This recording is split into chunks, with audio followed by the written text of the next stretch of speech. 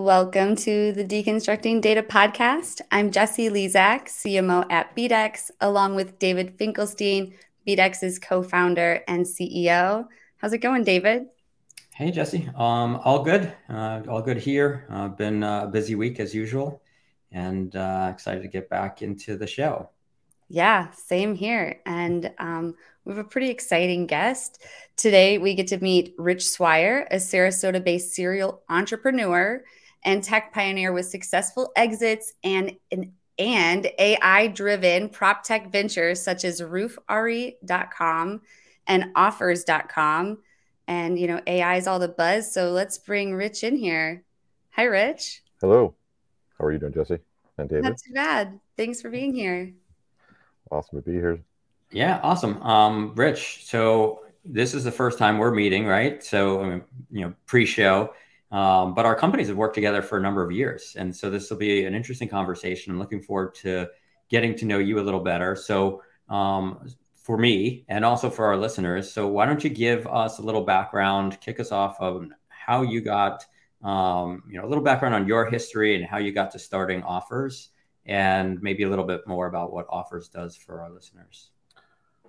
Yeah, well, my background is I studied mathematics and computer science in school, and I've always found it very interesting to leverage mathematics when it comes to business, analytics, obviously looking at data to help improve, every element of being in business, especially when you're an entrepreneur, because when you're launching a business or you have a small business, every dollar counts. So you want to make sure, whether it be you're spending money on marketing or sales or infrastructure, whatever it might be, you want to know what exactly is happening with every dollar you spend. And analytics is a great way to maximize your resources and grow businesses. So as I launched businesses, I realized how important, analytics was. So over time, I started incorporating it in a lot of the ideas and specifically in the businesses that I was launching to bring that same value to our customers. About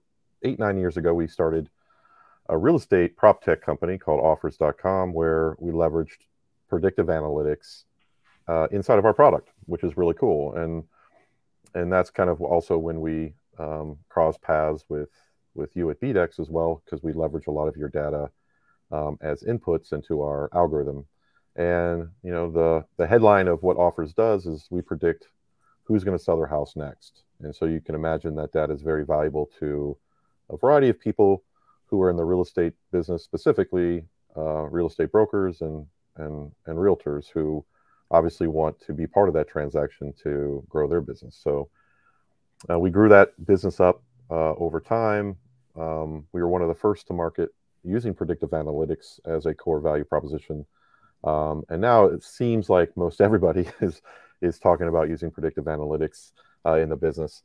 So it just goes to show you how important that has become just to the general market. So that's how I got where I am today. That's great. Yeah, that's super interesting, and it shows really how cutting edge you guys have been, right? So using predictive analytics before it was really what anybody was talking about, and now everybody's talking about it, right? So yeah, exactly. Yeah, it's definitely and predictive analytics just obviously sounds kind of nerdy, but it is kind of a subset of we use machine learning algorithms to deliver predictive analytics, and that's kind of a subset of artificial intelligence, so which is kind of one of the topics today. So we've always been very interested in leveraging data to make what you would consider magical outcomes, predicting the future, if you will. Yeah, absolutely. And it's cool that it's all come to light now. It's, we talk about this a lot, that everybody only talks about ChatGPT these days as far as AI is concerned, because they get something they get to play with. But because not everybody gets to play with the technologies that companies like yours has in the background, right? And so a lot of people don't realize that there's a lot of, this type of machine learning and AI technology that's used in products that's all around them, services that are all around them that they're not even aware of. And so I think it's kind of good. It's great for you. It's great for our industry as a whole that people are becoming more aware of its existence. Absolutely. Yeah. I mean, it's been used by, many different industries in the background. I mean, everything from when you go to Las Vegas, there's a reason why those those hotels have gold-plated toilets. It's because they use predictive analytics to know really the outcome of sports games and everything else. They don't magically understand the score of the Bears game on Sunday ahead of time without using math. And so it's used everywhere. Weather patterns, I mean, but using it in business is definitely new. A lot of the reason is because a lot of people don't do a good job of collecting data about their business. And of course, you need to have a pretty significant amount of data to increase your accuracy of what's going to happen next. The best predictor of future behavior is what happened in the past. But if you don't track what happens in the past, there's no way to know accurately what's going to happen next. So as we've kind of grown as an industry and as more and more people are using software to run their business, now there's that data they can leverage to make better predictions of what's going to happen next. And so you're starting to see it in sales and marketing is kind of the first low-hanging fruit where people are looking at using data to analyze what potentially is going to happen next and where they best can apply this data to improve their marketing and sales. Ooh, I can't wait to get into these topics.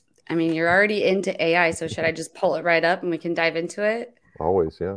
Were you going to add something, David? I was just going to say that, further to what Rich was saying, whether we collected data or not in the past, it didn't really matter because we didn't really have the technology to store as much data and to process it in, as quickly as we can today. It would have been way too costly to try to do that years ago. And so I think that's a big part of why we're seeing a lot more of it today, right? It's just become more cost effective to be able to process huge amounts of data. Yeah. Cost of processing, cost of storage has gone.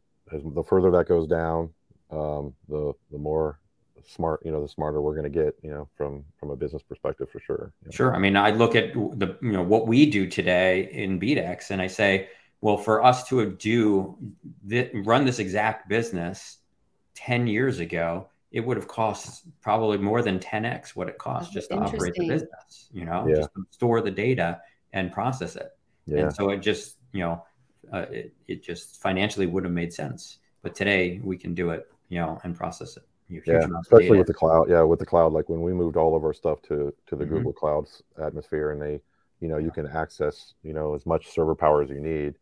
And they've been able to kind of continue to keep the costs at a reasonable pace. You can do some pretty magical things that, again, like you said, 10 years ago would be impossible to do. Yeah. Wow.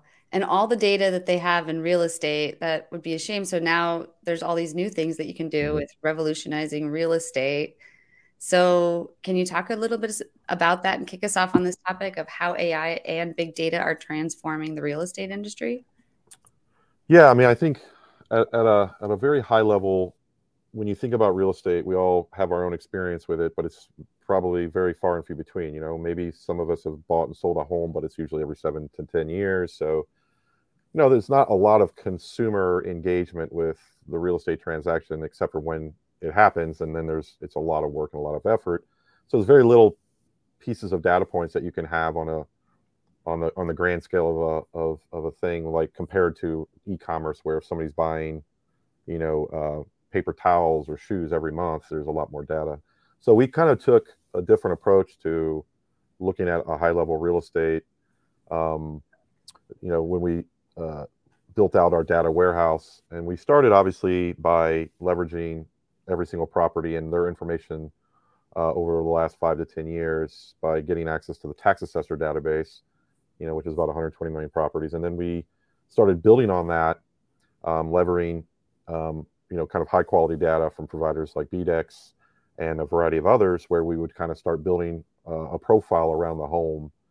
And the more data points we could garner from that, the more accurate our algorithm could be. So, and in order to predict what's going to happen next, you have to look at, okay, what's going to affect the decision-making process, whether it be consumer data or the home data itself. So, for example, things like if somebody has a child that's leaving for college, so they might be looking to, they might be looking to sell their property to get a smaller property, or somebody has a kid or another kid, they might need to grow their property. Or if there's a death in the family, there's a variety of things that could kind of set in motion the sale of a home, including simple things like the market value is just too good to be true, right? So they might have bought the home and they might have equity in a house where it gets to the point where the equity is almost impossible for that homeowner to not want to cash out and sell their home. So, or it could be the opposite. It could be that the debt load is too high and they need to sell in order to get out from under it. So all this information that's out there needs to be compressed and driven by kind of what I said in the early stage of this predictive analytics / a machine learning algorithm is kind of I would consider that the quantitative side of AI. We mentioned ChatGPT, which is something that has caught on fire and a lot of people are experiencing. That's kind of the other side of what I would consider the other side of the brain of AI, which is really more language-based stuff. So it understands what you're saying and gives context to your language, whereas our side is more quantitative. We're more doing the 1 + 1 = 2 side. But I think the combination of those two things is really where you start to see AI kind of flourish, where when it has access to qualitative data or qualitative processing like language, and quantitative data like the numbers and the data that we see when we're looking at the housing market. So moving forward, kind of if you were to kind of fast forward 5 to 10 years, I think it's going to be highly likely that the process of buying and selling a home, just like buying and selling anything really, and the commerce element of that is going to be compressed to where it's going to be relatively simple and very, very, very streamlined. Even though it's a very large transaction, a complex transaction, now that we have the qualitative side of AI and language processing, it's going to be a lot easier to move through a home sale. And I think it's going to mimic a lot of things that we see today. I think it's just like transportation is evolving with the Uber experience, or just like the logistic experience of getting something shipped to you has completely changed with the Amazon experience. We're going to start seeing very similar aspects of that in the real estate market. And we like to think of ourselves as kind of an innovator when it comes to the information side of that business, and then sharing that information with the resources like real estate agents across the country is so that they can be competitive and ultimately continue to flourish in their business. That's kind of where we've always seen our role. So super interesting stuff.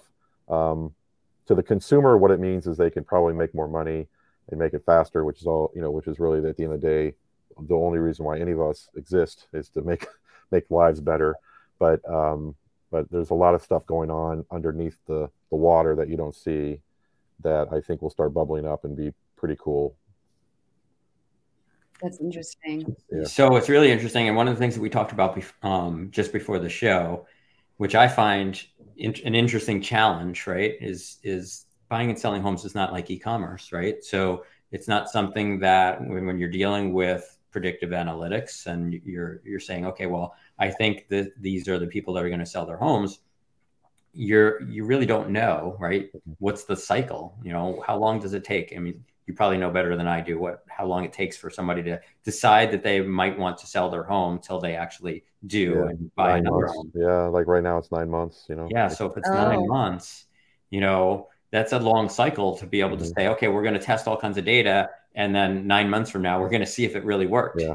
It's a really interesting problem and challenge to work through. It is. And then one of the things that we've been playing around with the open AI, which is the kind of the backbone of ChatGPT, is the shopping experience of real estate, which is very interesting. It's not like any other industry where like the shopping experience is typically, I'm going to hire a real estate agent, especially if it's a new area that you don't know, and they're going to provide you, through the MLS pretty much solely what's available. And it's kind of like going to Amazon and saying, I want to buy, a shoe, but even though there's 100 shoes being manufactured, they're only going to show you 5 because those only 5 are for sale right now. All the other 95 are not for sale. And you're like, well, I want one of these other 95. Like, sorry, until it's for sale, and I'm not sure when it will be, you're stuck with these 5 shoes. And what's happening is the consumer experience, I think, is going to evolve into for two major ways. One is using predictive analytics and what we do, even though homes are not on market, technically everything's for sale. I mean, if you were to kind of take this kind of obtuse perspective of commerce, is like if somebody came and offered you way more than what you think your house is worth, guess who most likely it's for sale now, right? Like there's a price point where everybody will sell. So using predictive analytics, we can actually change the shopping experience and say, you know what, honestly, I want to buy that house on the corner of Main and Orange. Oh, it's not for sale, it's off market, but it has a high score of likelihood of selling. So even though they haven't listed it yet, they might be thinking of listing it in 3 to 6 months. So we've actually started looking at helping consumers, broaden their and allow them to see more than 5 shoes out of the 100 to buy, and look at houses they actually match what they want.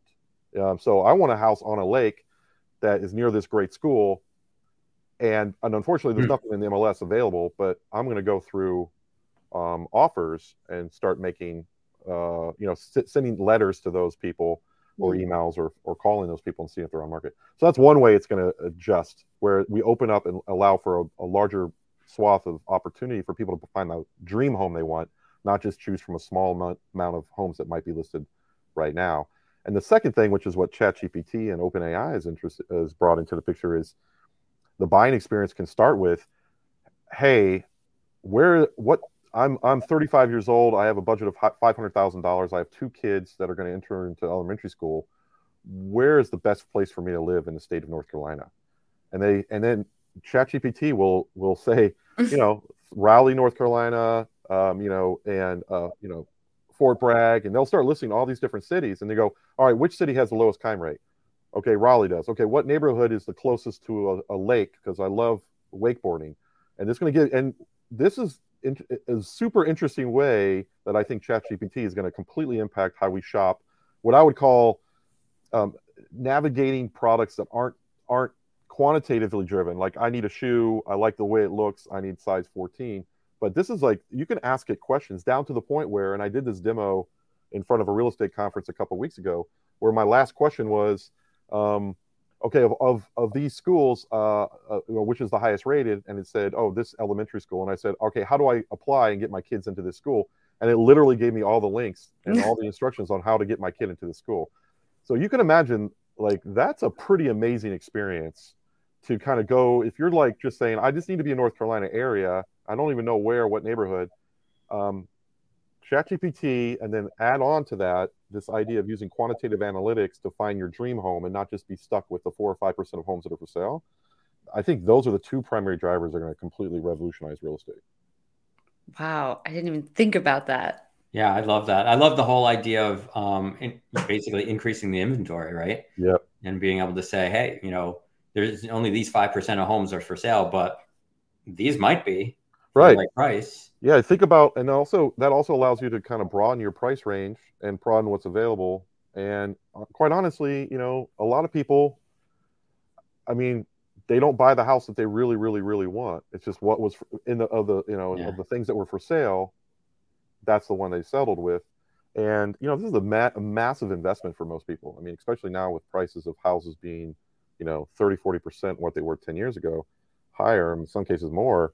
You want to buy something, it's probably going to be something you're going to buy and hold on to for quite some time. So you want to be super happy about it. And we see this happening in a lot of markets, and our customers are using our data to provide that service to their end customer. So real estate agents are using that and saying, hey, listen, I'm going to show you what's in the MLS, but I'm also going to do a direct mail blast to this neighborhood that you love so much, and maybe we'll find something off market. And quite honestly, in my experience, usually 1 or 2 pop up and we can make an offer, which is a very interesting way of looking at real estate. I think that trend will continue, especially now that hardly anybody's selling or listing their property. So you have to kind of do some digging, to find that property you want. I love it. I think you're totally right, and it's going to change the way people buy homes. Yeah, and what's cool is that your data, BDEX being one of the channels that we use, helps us identify those people. Which is really kind of sexy, because it's difficult to get enough data about a specific neighborhood or area to find out who's potentially going to sell, and getting those seller signals and those things that we get from you really help drive a lot of that, our scoring, which allows us to be very efficient and take a rifle approach to finding those homes that are most likely going to list in the next 12 months. Oh, that's great to hear. Yeah, that's awesome. the real estate stuff is really interesting. We don't really get into real estate too often on this show. I don't think, if ever, in terms of like data and AI. So we could talk about this for hours, but want to make sure we cover our second and third topic too. So, predicting the future, how AI and machine learning are reshaping business strategies. Do you mind kicking us off with this topic, Rich? Yeah. So, I mean, and this kind of goes back to what I was saying before, but I mean, ultimately, I think every business, even non-real estate oriented, every business needs to look at two things. They need to start understanding how important all the data that they collect, specifically around any sort of key business KPI or key performance indicator like sales, marketing, even employment data. Every piece of data they have is super important. Now, most business owners would say, yeah, okay, Rich, I understand that. Yeah, of course, I got all my analytics and I know how many clicks and I know how many conversions and so forth. But now I think what's interesting and new is they need to start thinking about their non-structured data. So not stuff that's in their QuickBooks, not stuff that's in their Google Analytics, but non-structured data, stuff that's really just text that is not inside of a database, is now open for business, because with open AI and with a lot of the AI engines that are being offered up now through a variety of different applications that you can either license, or if you have a technology team, you could actually integrate directly with OpenAI, is very interesting. So, for example, we just did this at our company. Is we took our entire support, all the support information that we have, everything from tickets to our documentation to our knowledge base, every possible conversation that we've ever had with a customer, and any kind of documentation we've ever developed internally, and we've mapped it all in, and we plugged it in and fed it to and created our own language model that we plugged into OpenAI, and now we've created our own AI chatbot. So now internally, if anybody who is part of my company, whether it be a support person, a salesperson, or whoever, they can ask that chat AI bot anything about offers they want, and they would get an answer that's probably better than what I could give them being with the company since it started. So this is an internal tool that eventually will expose to the external world, our customers, because it will enhance their experience, and they'll get them answers to questions that would potentially take them, a lot of time if they were to have to wait for the phone call from a support team or whatever. But like the non-structured data is now part of the game of, okay, how do we now become smarter, more efficient, and how do we expose that either internally or externally? It's a very exciting time, because again, back to what David was saying, you could try to finagle this maybe 5-10 years ago, but the cost structure wasn't there, and it just a lot of effort, and the results wouldn't be that great, but now with some of the things that OpenAI is developing with large language models, and now you could plug in everything that you've ever done inside of your business, you could really see a huge advantage to doing that. So I encourage every business to look at how can we better feed, how can we better at least store and aggregate all this data that's going on, even conversations internally, and be smart about navigating that, putting that somewhere into sort of AI model and leveraging it. And of course, there's a lot of concerns, that I won't have to get into right now, but like there's security, there's privacy, there's, things like, proprietary information and all that you have to figure out. And that's, of course, that's going to have to happen for everybody, no matter what. Even OpenAI and ChatGPT, we've already heard stories about disastrous stories about how it has got information that shouldn't have, or displays information it shouldn't have. But that's obviously like any new technology we're going to have to deal with. But I think the pros well outweigh the cons in levering this stuff for your business. Definitely. Yeah, that's a good point, and it's true. We've been talking about this, how every company has to figure out how AI can help their company, and whether it be in sales or whether it's in support or in finance, it doesn't really matter. And I don't think there's a business that's immune to it. Yeah, in the we sense did a cool experiment with one of our customers, or they weren't a customer yet; they were a lead. We did a great experiment where we had a salesperson on a chat with a customer, and we had our OpenAI bot on a chat with another customer. And it was really interesting because customers are pretty, I mean, it's like any other, any sales process. They all ask the same, it's 80/20 rule. They all ask the same questions, right? Like, what do you do and how does it work and what's the price? But it's super interesting to see how our sales rep, a human, interacted with the customer and the chatbot. And it's scary to see how effective and how efficient it is when you have context to a conversation like you do with the OpenAI system. And honestly, it was pretty mind-boggling.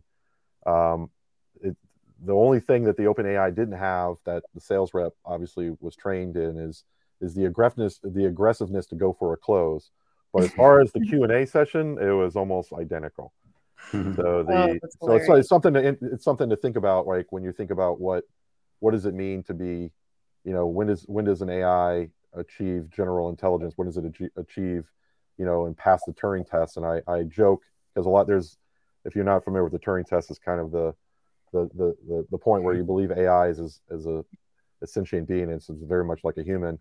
Yeah. And there's a lot of different theories. Obviously, Alan Turing is a great mathematician that came up with it like 70 or 80 years ago. But there's a lot of people that say, oh, only if it's self-aware, or only if it understands this or that. And I said, no, you'll know when it's sentient, when it's truly passed a Turing test, when it can close a deal, because there's nothing more human than being greedy and trying to get somebody to give you the money.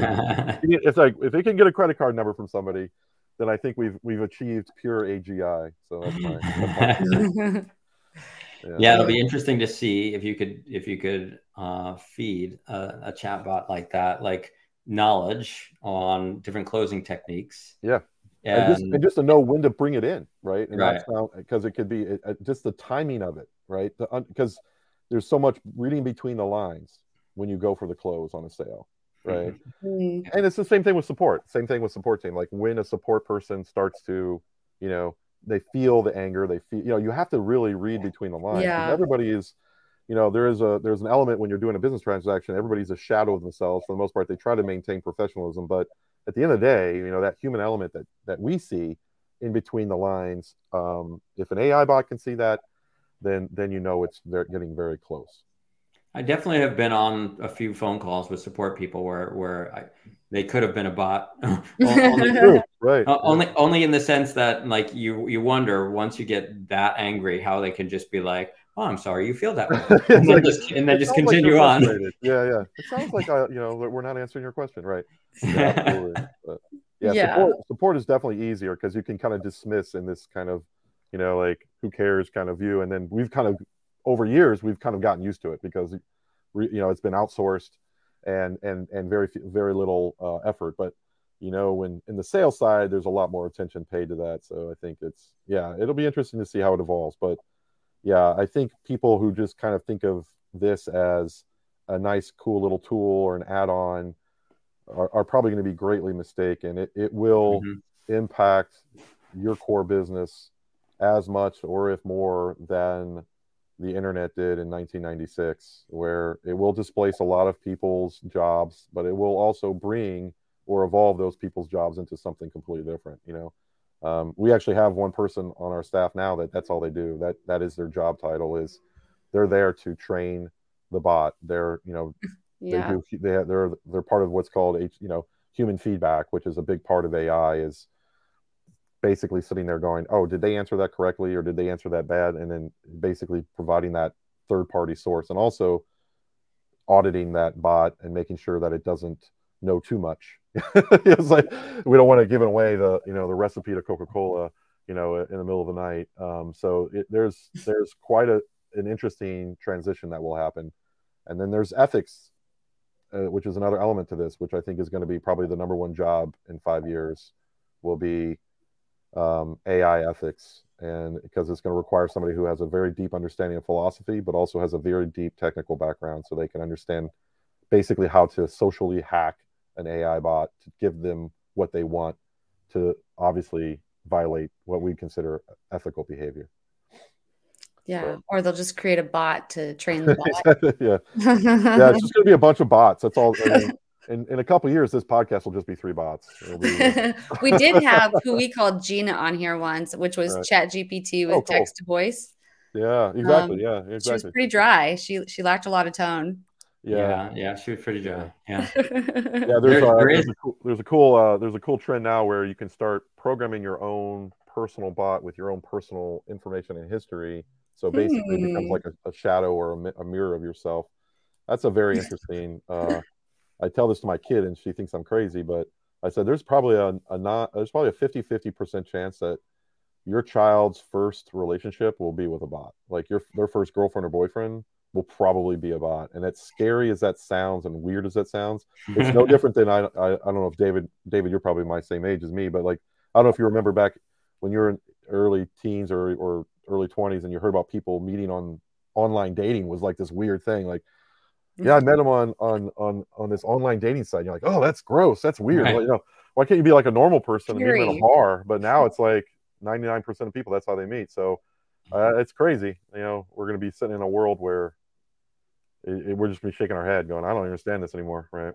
Yeah, well, Mm. it's definitely getting there fast because I've been reading a lot about all these different like Instagram accounts and things that are not real people now. Mm-hmm. And so, Yeah. people could be following people that aren't even real, but guess what? Guess what? The people that are following those followers, they're not real either. Exactly. And Yeah. I'm just hoping that doesn't carry over too much on LinkedIn. But you already get the feeling that it is because so much of the content Yeah. is being generated by by AI. Yeah. That at some point you're going to be on LinkedIn and it's basically just a bunch of bots talking to each other, posting things to each other, and Yeah. it's kind of I scary. think definitely AI is going to make social media companies have to reevaluate just the entirety of how their systems work and they're going to have to raise the bar on being part of a system. And it's not too dissimilar to any sort of technology advancement that's happened in the past where I think people are going to have to verify they're human and go through this whole like Mm-hmm. process of being part of it. And social media, unfortunately, even though they love the clicks and they love to take your money as an advertiser, they're going to have to at some point crack down on that. And I would argue that I know it's probably there's no verifiable data to this, but I would guess that 30-40% of the traffic on social media that pretty much is being paid for by an advertiser or getting clicks is probably on bots or wasted to I, Fraud. fake I Yeah. can profiles. verify that. Yeah, Yeah, I mean that's a big part of our business is yeah, tracking IDs that are yeah, linked to bots, and it's easily 40% yeah. plus. So basically, you're Um, looking at your ad budget and you're going, okay, well there goes half of it. You know. yeah, Hmm. So yeah, and yeah, it's so they're gonna have to look at different ways of you know of creating a better experience, which I think how do Elon you Musk. monetize a platform that is just bots talking to each other? Right, You know what I mean? exactly. It makes no sense. And yeah, because everybody's feeling, I think, that the return on investment with social media is becoming harder and harder to justify, not only because of the bot problem, but because of just the sheer fact that um, the prices, what the companies are asking for the clicks is gotten out of control. So, I think there's going to be a reckoning for sure. Mm-hmm. And I think the experience of the internet will change completely. I mean, ChatGPT is just the tip of the iceberg, and quite honestly, not even the most impressive thing about what could potentially happen. But it's a great use case to showcase like what the user experience could change into for sure. So, Definitely. And there is a lot to unpack there. But I'm just going to jump into this mhm. third topic because I know we only have 10 minutes left. We've talked a little bit about sales and marketing already, but in terms of next gen lead gen, how is AI revolutionizing sales and marketing for real estate professionals specifically? Rich? Yeah, so I think we're starting to use this today. I don't think we're using it at the full potential of what it's going to be probably by this time next year, specifically, especially now that there's tools that are coming out that are allowing for these large language models to be developed. So what we're doing, and what I think a lot of people are doing in this industry, is taking every possible conversation that could happen, every variation of conversation that could happen within a real estate transaction, whether it be buying or selling a home, or whether it be investing, or whether it be, repairing a home or getting ready to sell a home, and putting that into some sort of form that could be displayed in some sort of format like an open AI chatbot. And I think that's going to be a major driver of how people will start interacting with, um, not just real estate agents, but financial advisors, mortgage brokers, everybody who's got a stake in this conversation, from when you're thinking about selling to when you actually sell a home. And then, of course, when you move and buy a new home, that cycle, that 12-month cycle, which millions and millions of dollars is being spent on new furniture, on insurance, on mortgage, on the home itself, that conversation and that experience is going to consolidate and compress. And I think AI and machine learning, and of course things like what we do with data itself, is going to make that experience, I think, much more enjoyable and much more fluid. And I can only compare it to things that we experience today, like the Uber experience, where you have an app, you need to get from A to B, you click a button, your payment information, everything's in there. They know where you are, they find you, they take you where you are, and then the payment's done. And you don't really care who the driver is.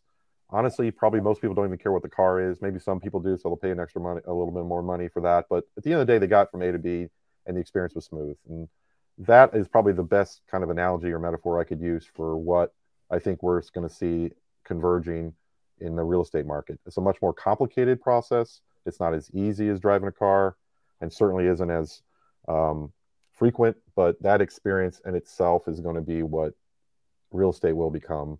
And will take a lot of dragging some people along, but there's going to be enough innovation that's going to occur that there's just no other way it's going to go. It's definitely not going to go the other way. And I hope to see that real estate agents, specifically people who have built this industry, who have really created the process as it is, will play a part in that. And I think that's kind of always been our mantra, is not replacing that world, not kicking the real estate agent to the curb, but trying to drag them kicking and screaming into this new world, leveraging predictive analytics and what we, the beginnings of what AI is now. I mean, I did a presentation when we developed our first AI chatbot. I think I have it on my LinkedIn profile. We launched it in 2015, and I did a whole presentation that we called her Rhea, and it was way ahead of the time. And I think I had an audience of like a few hundred people, where we presented the artificial intelligence and how it was going to affect real estate. And it was just like, it was like blank stares. I think they all thought I was nuts. But now it's, everybody has a chatbot now. So I think it's going to take time, but I think they're going to have to run faster than they anticipated to stay ahead of the pack. And I think there's going to be the next 2 years are going to be very tough for what I would call services oriented businesses, real estate included, but even mortgage, title, all of it. If they do not embrace it, what's going to happen, and partner up with companies like ours to get a head start on that, it's going to be very, very tough for them to compete. And that's, we've seen this happen with the internet. I mean, just imagine if you went back 20 years and said, I don't really need a website. I'm going to sell real estate. I don't need to be on the web. I'm going to sell real estate the way I've done it for the last 50 years. You would be crazy. Like, there's no such thing as a real estate agent doing anything without a website. But one of my first businesses was launching websites, and that's what I would hear in 1994. Oh, I don't need a website. I don't do the old fashioned. What are you talking about? HTTP? That, you're crazy. I've never even heard this. Well, today that's it. So I think it's going to be much quicker and much more impactful than the internet was, because we're dealing with something that's not only rapidly evolving, but it's going to change the way consumers interact with everything, and it's going to happen overnight, and consumers dictate the pace, and it's happening so quick, it's actually ridiculous. I can't imagine what's going to be like in 10 years. Yeah. It's crazy. I always go back to the meme. I don't remember exactly how it goes, but it would say, our parents taught us, never get in a car with strangers. Uber, right? Right. Never go into a stranger's home. Airbnb. Yeah. Never. Yeah. Don't stand so close to the TV, but we're sitting there staring at a computer, like literally right now, 10 inches from my face. Yeah. My mom used to say, "Don't stand so close to the TV," and now, now that's all I do. 10 hours a day. Yeah. The world changes, and it changes fast. So you're right. And remember, now it's not just us changing it and evolving it and thinking of new ways. Now we have this massive amount of computing power, doing it 24/7, doesn't need to eat, doesn't need to sleep, doesn't get tired, doesn't complain about its salary, now you have this other thing that's never existed, that's processing very similar to how we process and create, and it's only exponentially getting bigger. They say by 2050, total computing power of what will be considered the largest supercomputer of the world, which is, most people think about the one that beat the guy in chess, and recently it just became as powerful as the human brain. But by 2050, we reach this point of singularity where all the computing power of this big supercomputer will be as more powerful and be able to do more transactions than all of the human brains in the entire world. And so you can imagine where we are today with basically what would be equivalent of one human brain. Now we're talking about billions. So that computing power is unfathomable what it's going to do to the entire world. And real estate is just, a drop in the bucket, I think. So interesting. Yeah. Yes. Well, with all of this, in terms of tech stack, can you share with the audience? We ask this to all of our guests. What are some of your favorite tools in your tech stack? Well, I mean, our biggest thing, I'm a big lover of Google. Their tech stack and their cloud system, although they were kind of late to the game, 5-6 years ago, is probably the most impressive set of tools that I've worked with. And they're just so ahead of the game. They're the ones who kind of started this whole real revolution around AI. We've worked with their team quite a bit over the last 5 years, and that's kind of what got us involved in it. And then, of course, spawning out of that was OpenAI and others. But yeah, that's the stack that we use. We use a lot of their obviously their data warehousing. They have a great tool in BigQuery that allows us to do a tremendous amount of processing and develop our pipeline of data into our algorithm.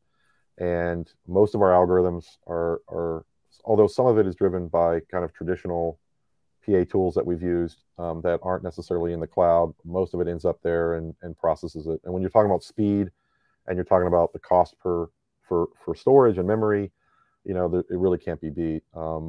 And so, and our tech stack kind of goes from there. And then once the data is processed and delivered, it goes into our applications, which we've homegrown and built ourselves to deliver to our customers in a much more palatable, bite-sized manner. But like, for example, how we integrate with BDEX, BDEX processes files to us, and we ingest those files directly right into our warehouse that's stored on the Google Cloud, and then we can do anything and everything we want to do with it there. So yeah, it's pretty cool stuff. I mean, we use all your traditional tools that you would expand into, and now Google has some pretty cool. They started releasing some of their AI driven stuff, and that's obviously rapidly developing as we speak.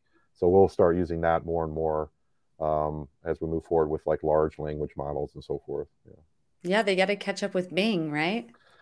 Yeah. I mean, Microsoft took a big swing at OpenAI, and that's pretty exciting. And we're a Microsoft shop as well for a lot of the tools that we have, and certainly we work with OpenAI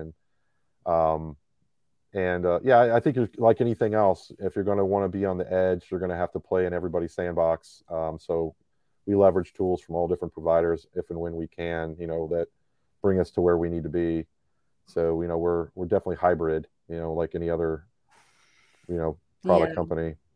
Google does a little bit of everything. It's so interesting. Yeah, for sure. Yeah, they do. And they're the mountain, as they say. So even if they don't have it today, they'll probably have it They're figuring it out before the end of the week. And yeah, and just the cost effectiveness of what they do from a data processing, just because obviously that's their DNA. They, from the search perspective, you're getting basically access to the same environment that drives one of the largest databases, if not the largest database in the world. So yeah, that's something that we've always been attracted to, because we do process so much data on a day-to-day basis, and we're trying to expand our pipes to get more and more data. And now that's, of course, so we always depend on them to be able to handle it, and it's so flexible and so easy to use. We have another business that is on the AWS system, and not as flexible and not as malleable, and although they have very similar tools, we just haven't found it to be as expandable. But again, we play with everybody's sandbox. They're good in some things, better in some things, but overall, we're definitely a Google shop. Awesome. Well, I put that in the comments and gave Google a tag. So thanks for sharing that. Yeah, I like Google too. Yeah. personally. But in closing, Rich, how can the audience find you? Well, obviously, I'm on LinkedIn. You can just, I think, find me under my name, Rich Swier. I'm sure there's a link somewhere here in the chat. That's probably the best place, really, honestly, LinkedIn, since it's here and in context of what we have here. I'm involved in a variety of different ventures right now, mostly prop tech, and always looking to innovate. So if anybody's doing anything with AI or machine learning, even outside of real estate, I'm always interested in knowing more. The business that I started with offers and roof are actually were sold to a larger conglomerate called Constellation Software, which is a pretty innovative business that goes out and looking for software companies that have vertical market solutions. And so it's very exciting to be part of that kind of conglomerate of businesses that are under the Constellation umbrella, because they're all doing really cool, innovative stuff outside of real estate. So, yeah. So anybody that's in the software business, definitely reach out to me if you either run or currently have a business that is leveraging that or looking to leverage that. I think there's always, a conversation to be had there. Definitely. Awesome. Well, this has been great, Rich. I appreciate you joining us on the show today. This was Thanks, great. David. I appreciate it. Thank you, Jesse. Yeah. And before we go, we want to tell you and the audience about OmniIQ. It's, the ultimate app, we think, to help you better understand your audience and target your audience with AI and your first party data.